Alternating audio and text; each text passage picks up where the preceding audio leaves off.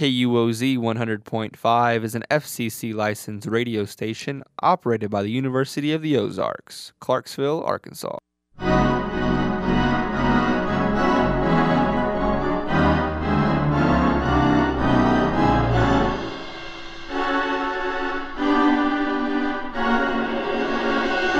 Hello, and thank you for tuning in.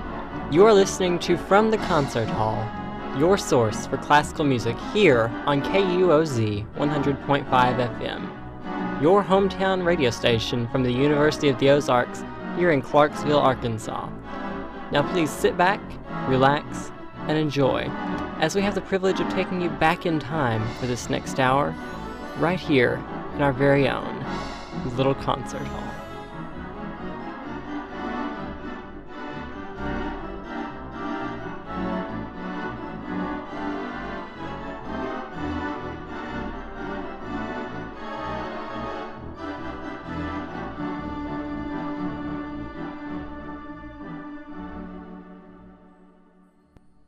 Hello, and thank you for tuning in to From the Concert Hall. I'm your host tonight, Corbin Sturge. Normally, I'll have one or two co-hosts on, but tonight, we decided to give everyone the night off. We've got a month left in this semester, and it's crunch time, and so sometimes you just need a night off from your daily routine of things to get things back together and back in order. So, a couple of things in the way of local announcements before we get underway tonight. For those alumni or friends of the university who will be coming up next week for the rededication of the chapel, the Munger Wilson Memorial Chapel and Wilson Memorial Plaza will be dedicated and rededicated next weekend here at the University of the Ozarks. That'll be April 16th, and that'll happen at 11 in the morning here at the University of the Ozarks. The event is free, and we encourage anyone who's able to come out and celebrate with us in this festive event. We'll have alumni speakers, past reverends and friends of the university. The chamber singers will, of course, be performing at this event, and there will be a ribbon cutting for the plaza. We invite everyone to come out who's able, and if you aren't, we will be live streaming the event on the KUOZ live stream. So if you go to www.livestream.com/KUOZ, you should be able to see here sometime within the next week where we'll have that set up to live cast for you. Again, that'll be happening April 16th at 11 in the morning here at the University of the Ozarks, and the event is free. For more information or to reserve your spot, because it will be a very crowded event, call 479-979-1000 and ask for the Office of Advancement here at the University of the Ozarks. Again, that's 479-979-1000 at the Office of Advancement here at the University of the Ozarks. Well, to get back into the show, From the Concert Hall tonight we'll be continuing on our topic of breaking down the orchestra, and tonight's component was so big we needed to have two shows to really discuss more of what it is and what it does, and that component in the orchestra is the piano, or really the keyboard in general, not just the piano. When we think of the orchestra, typically piano is the keyboard that comes to mind. If not the piano, then the celeste, the organ, or the harpsichord. But for the sake of radio and the common knowledge of the people, we're going to be going with the piano, and that's going to be our primary keyboard focus. Of course, we'll touch some on the other instruments here in the orchestra, but primarily piano. And tonight's focus, we're going to finish our discussion on the piano. If you were with us last week or you've listened to any of the replays on iTunes or SoundCloud or through the week here from the Concert Hall, you will have heard our previous discussion over the piano, where we went over a couple pieces by Mozart, some by Tchaikovsky, Liszt, Schumann, and if I believe even Rachmaninoff. But tonight we're going to have a good lineup. We're going to be touching some more on some solo piano works. We're going to look back at the Tchaikovsky's Piano Concerto No. 1 because it was such a well-received piece. We'll look at some Leonard Bernstein, and of course, look at some Beethoven and some Liszt still. We might even bring back some Mozart if we're good. And of course, we will have Chopin. Actually, first up tonight is Chopin on our list of things to look at. So our first piece up tonight is Frédéric Chopin's Etude Opus 10 No. 3. A lot of times in classical music, and just to point out, this is a solo piano work. What this is, what an etude is, we see this word a lot when we look at music. And etudes can be a very challenging piece, and this is what they're designed to be. Etude is a German-Italian word for study. So this is one of Chopin's studies. Back at this time when Chopin and Beethoven and Bach and all of these famous composers were composing, you didn't have the Alfred's Beginner Guide to the Piano or the Hall Leonard Piano Accompaniment Edition for the beginner pianist and books like this. These composers had to write these etudes or these studies for their students. Some of the famous ones would be the Virtuoso Pianist. That's what would commonly be known as the Yellow Book of Piano. It's got all of these amazingly challenging skills and technical exercises to train the pianist's hands. But also famous are these etudes by Chopin and Mozart. Now, this is just one of them. So this would have been a study that Chopin, in this case, would have written for his student. Now, a couple other examples of this. Bach was very famous for what we call Anna Magdalena's Notebook. This was the same thing, only in Bach's case, it was for his wife. It was a complete set of studies for what was the clavichord. So it's similar to the piano and how the tone is produced, but not the same. If we look back at keyboard history, we see the harpsichord, then we also see the clavichord, the virginal, the organ, later on the piano forte, and then the piano.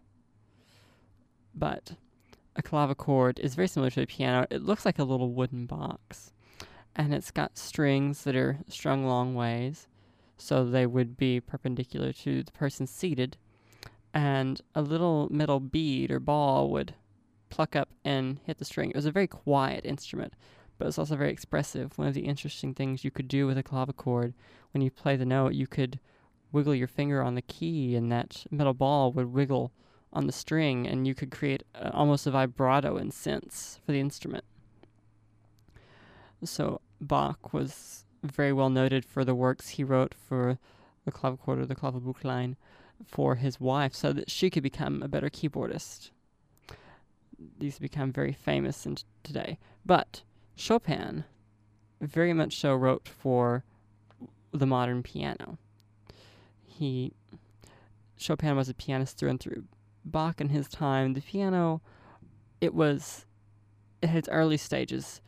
At the later point in Bach's life, historians believe there could have been the early forms of piano as we see the piano come in about the late 17th, early 18th centuries. But, I'm sorry, late 16th, early 17th centuries. Let me correct myself there. So we would have seen a very primitive form of the piano, or the piano forte in this case, or the forte piano in this case. But not the modern piano we know now. At the time, the hammers would have been wrapped in leather. They wouldn't have been the felt we have today. You wouldn't have as many strings. The strings would have been a different material. Instead of steel, you would have had iron and things like this. These little things that all go into affecting the tone of the piano and help make the piano what it is today. I mean, this was when inventing, we have to remember, Rome wasn't built in a day. You didn't get we didn't get the computer overnight. It was a lot of trial and error. We went from, I'm using the computer as an example here, but we went from having a machine that would take up several rooms to something that now fits in the palm of our hand. I mean, the piano can be looked at in the same way, not necessarily in the sense of size, but in the sense of technological advancement and tone production for the piano. But this was an etude by Chopin. Of course, it was from his 10th work, opus meaning work, and so this would have been his 10th set of etudes and the third in that set. So what that means is this etude was actually a set. Most things were a set, so we can think of a set similar to a symphony. Like earlier times in classical music, you would have seen Symphony 1. Later, we started calling them opuses, so work numbers. This is how we can recognize something in music. It's very similar to a serial number. Bach we're very famous for noting how Bach did his. If you ever see the letters BWV, that means Bach work. So a work by Johann Sebastian Bach. But here we see Chopin's Opus 10, number 3. So this would have been his 10th set here and his 3rd work in that set. That was part of the 10 here. But this is a solo piano piece used to teach pianists. We can assume this is, for the time, an intermediate to early advanced pianist. I mean, this wouldn't have been your 5-year-old first day at the piano's work. This is a piece that's meant to challenge the performer in every aspect, in finger independence, in expression, in phrasing. Every little thing that goes into making music would have been challenged in these etudes, and are very much so still today. This is why these are still staple pieces for college repertoire and late pianist repertoire for learning the piano. These are challenging works that are made to make the performer the best they can be and really make them think about what they're playing. So, without further ado, here we have Etude number 10, number 3 by Frédéric Chopin as performed by Boris Berezovsky on a Steinway Model D piano. A special note for our show, every performance on piano heard from the concert hall is performed on a Steinway piano. While we work to bring you some of the best in today's artists, we also want those artists to be performing on some of the best instruments they can. The better facilities we have, the better music that can be made. So here it is, Frédéric Chopin's Opus 10, number 3, as performed by Boris Berezovsky.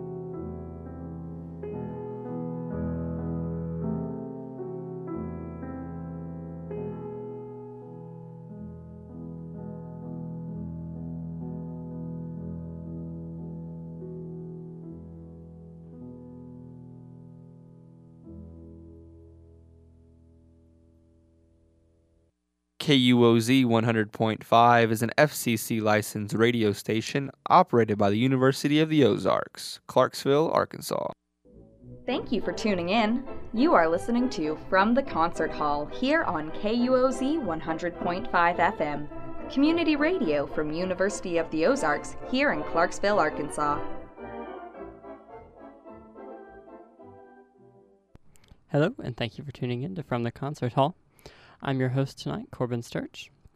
If you're just joining us, welcome. Tonight we are discussing the piano and its role in music and the orchestra as part of our Breaking Down the Orchestra series this season here on From the Concert Hall. If you've been with us, I hope you just enjoyed Chopin's Etude from Opus 10, number 3. Now, I'll reiterate again, an etude is a set of studies similar to a piano studies book today, but it was the earlier form of this. It was works meant to challenge the performer. If you were listening to this piece, you would have heard parts in the piece that were very legato, parts that were staccato and very abrupt. Legato meaning, of course, very connected and fluid. You would have heard parts that were very, very loud, very forte or fortissimo and quiet that were piano.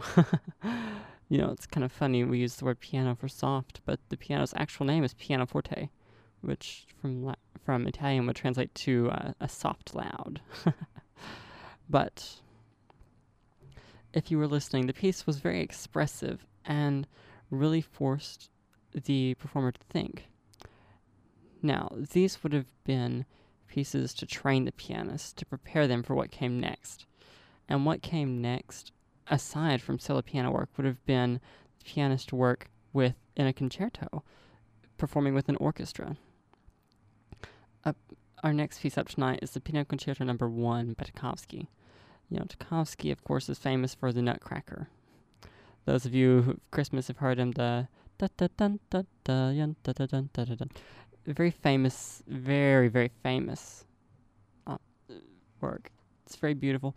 Now, in that work, interestingly enough, we have German forms of, trying to think of the correct phrase here. We use it all the time. Oh goodness, the word's escaping my mind right now. But we see different instruments represent the different characters in the performance. In this case, the celeste, which is what Tchaikovsky chose to use in this case, represented the sugar plum fairies. And it was one of the first uses of celeste ever with an orchestra, so it was very revolutionary. And this being performed in France at the time, this was the first time the celeste had ever been used there either. So it was just a series of firsts. Leitmotif is the word I was looking for.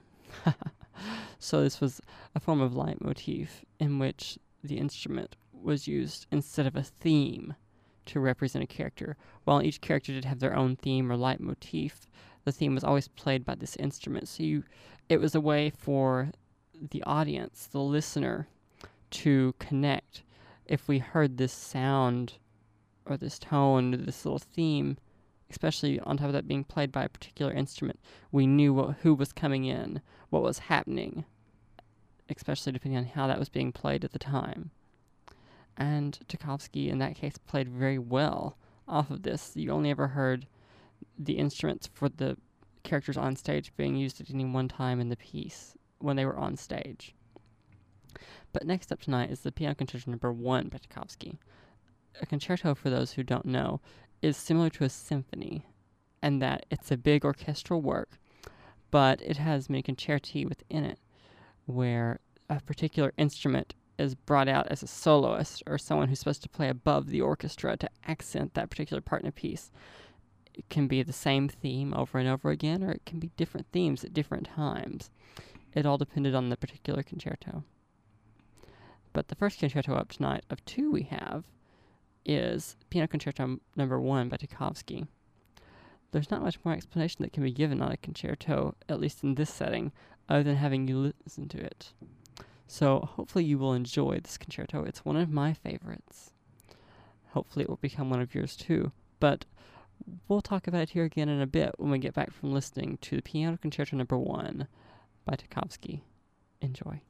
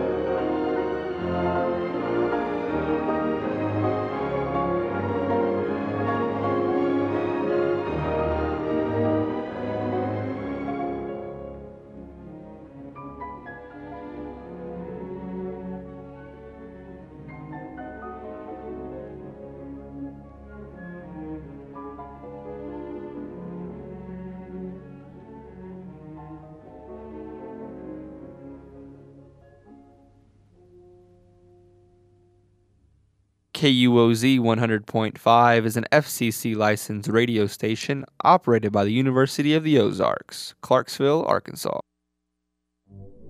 You are listening to From the Concert Hall here on KUOZ 100.5 FM, community radio from the University of the Ozarks here in Clarksville, Arkansas.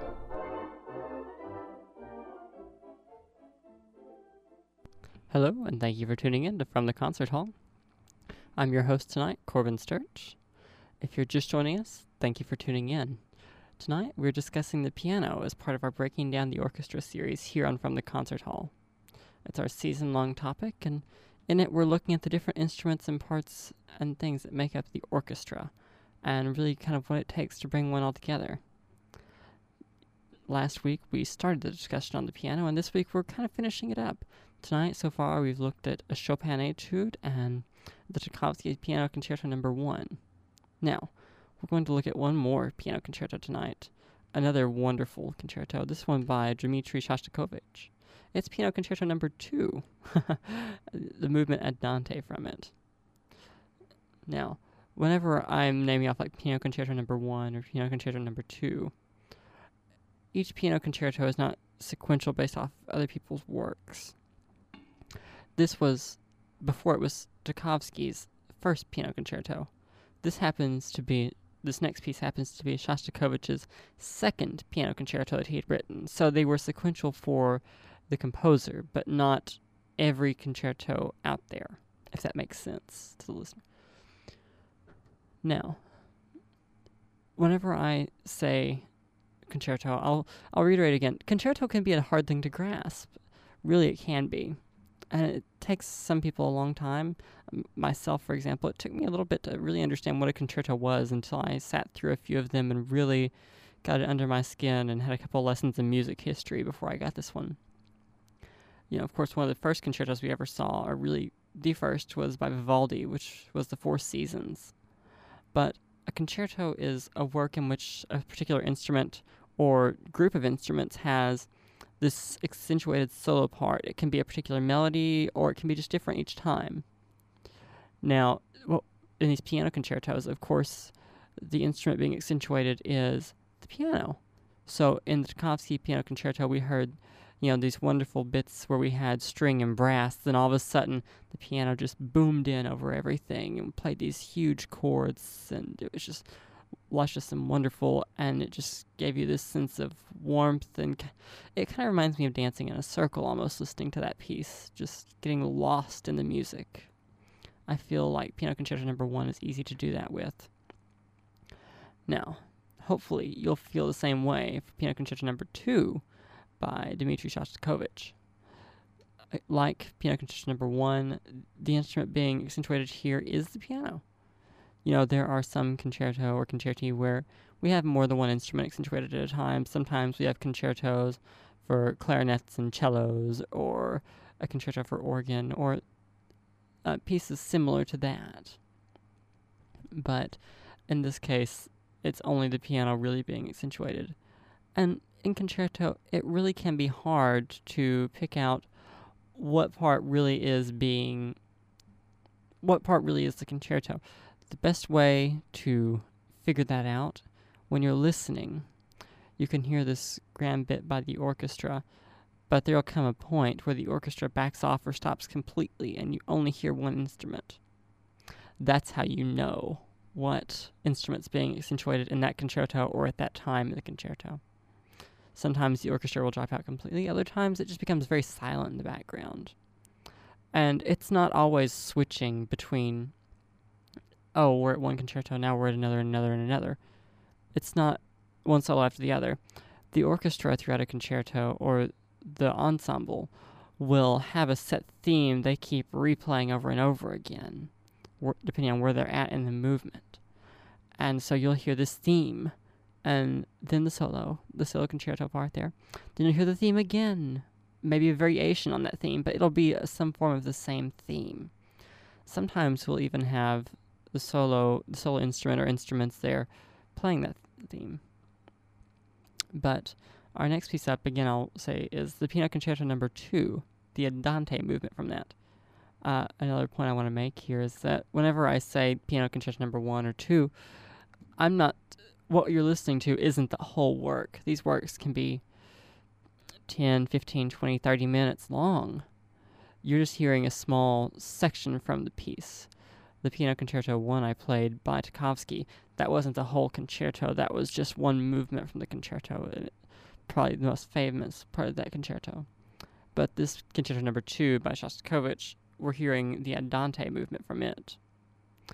Each movement varies in length, and really the best way to know when you've changed movements is there'll be a change in theme or a change in tempo, or normally both, really. And normally the composer, ideally, would have marked that you've changed movements. But, before I babble much longer, here we have Piano Concerto number 2, the Andante, with the pianist here being Elizabeth Lensoja and Hugh Wolf, conducting the St. Paul Chamber Orchestra. Enjoy.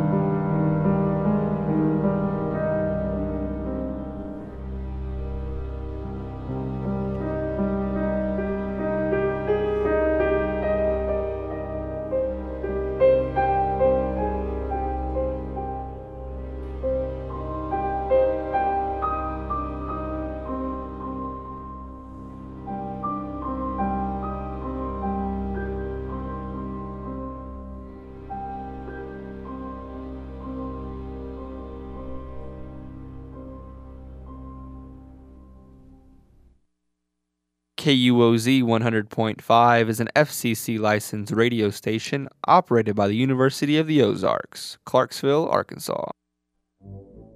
Thank you for tuning in. You're listening to From the Concert Hall here on KUOZ 100.5 FM, community radio from University of the Ozarks here in Clarksville, Arkansas.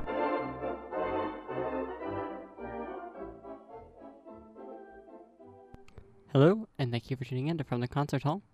I'm your host tonight, Corbin Sturch. If you're just joining us, thank you again for tuning in, and I hope you're going to enjoy the rest of the show and stick with us as we finish up here in the next 20 minutes.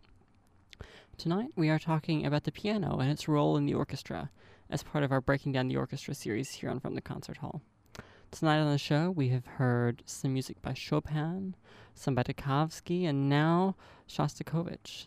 What you just heard was Piano Concerto No. 2, the Andante movement. The pianist there was Elizabeth Linsojak, and the St. Paul Chamber Orchestra accompanied her as conducted by Hugh Wolf. Now, we've talked about concerto, we've talked about solo piano work, so let's talk back some more on some solo piano work and different types of solo piano work, and some even that made it here to America and became quite famous. The next type of solo piano work would be what I would call art songs, or what would later turn into the theatrical songs we know today. Probably one of the best known and best loved of these is Liebestraum by Franz Liszt. Now, whenever I say that, most people don't think about knowing that one, but in listening to it, you would know that you have indeed most likely heard it if you've ever listened to classical music, or if you've ever listened to the music in the back of some love movies, or any kind of movie that used classical music and piano. It's a very famous song, and it's a song about love. In it, Franz Liszt expresses his love for his life and of life itself. It's a very beautiful song, and it just has some overwhelmingly beautiful chords and cadenzas in it that just almost send a shiver up your spine listening to it, where you can really feel the emotion Liszt put into this piece.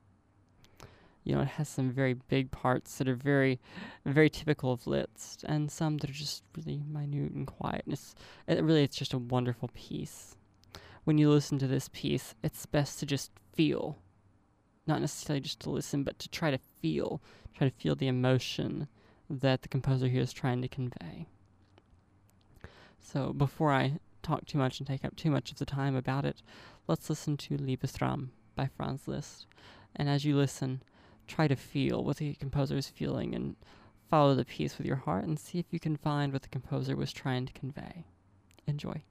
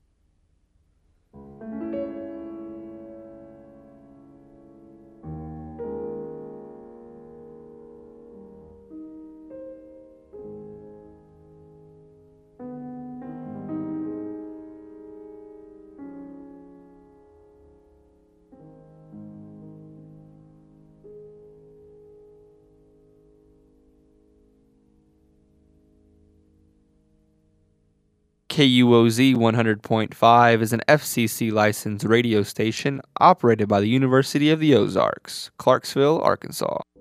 Thank you for tuning in. You are listening to From the Concert Hall here on KUOZ 100.5 FM, community radio from University of the Ozarks here in Clarksville, Arkansas.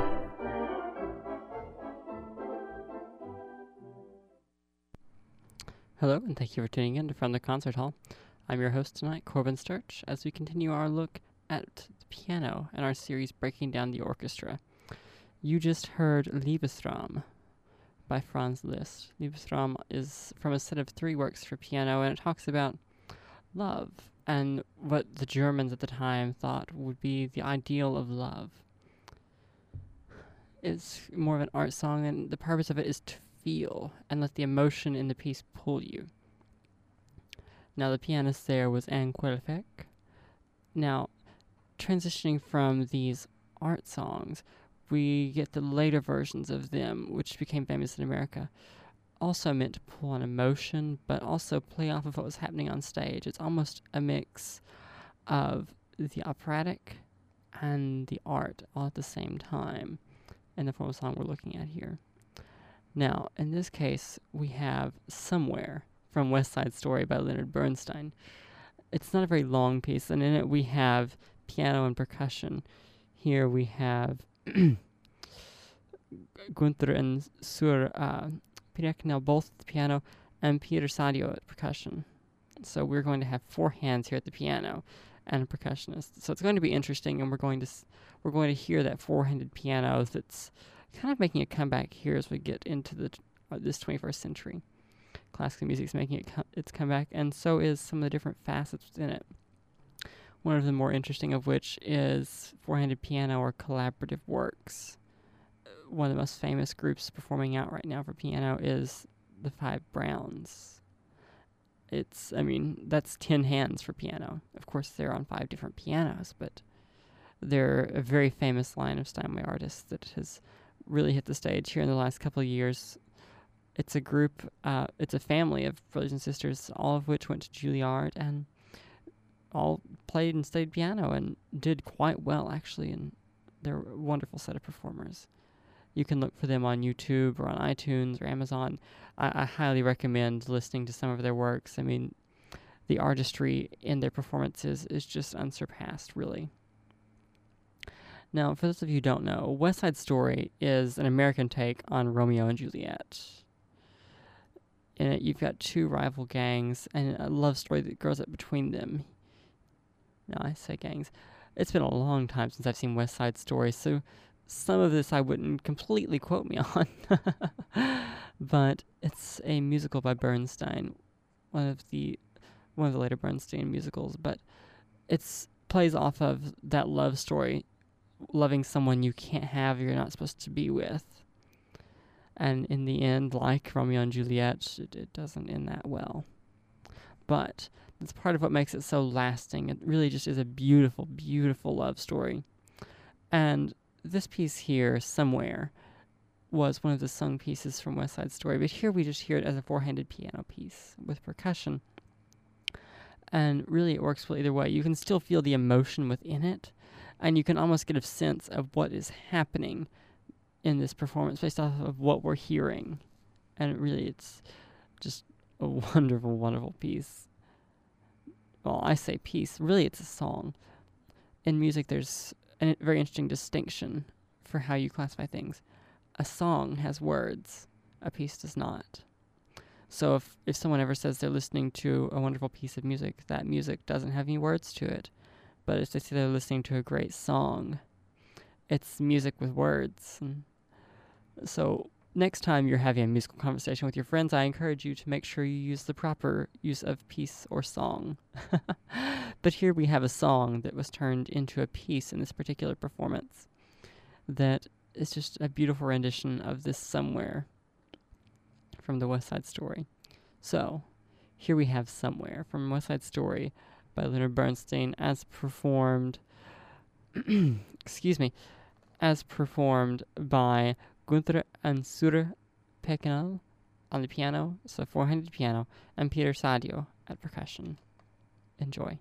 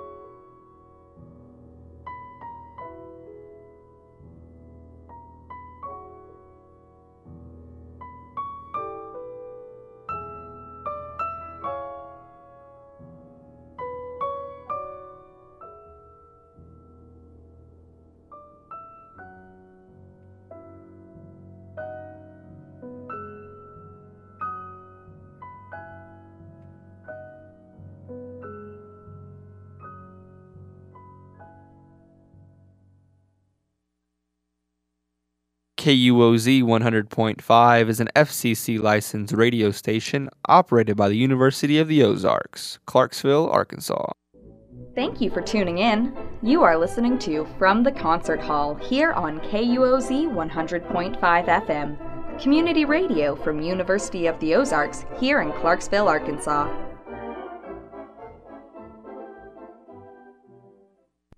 Hello, and thank you for tuning in to From the Concert Hall. I'm your host tonight, Corbin Sturch, and if you've been with us for the last hour, thank you for sticking with us. I hope you've enjoyed the show and learned a bit more about the piano and its place in the orchestra as we finish up talking about the piano and its kind of role in music in the orchestra and our lives today. If you're just joining us, I'm sorry we've reached the end of our show, but you can always catch this show and all of the others later in the week here on KUOZ 100.5 FM or on SoundCloud or iTunes by searching From the Concert Hall. We podcast all of our episodes, and they're always available for free download and listening for your pleasure. Feel free to find us on there, or you can find us on Facebook at facebook.com/From the Concert Hall.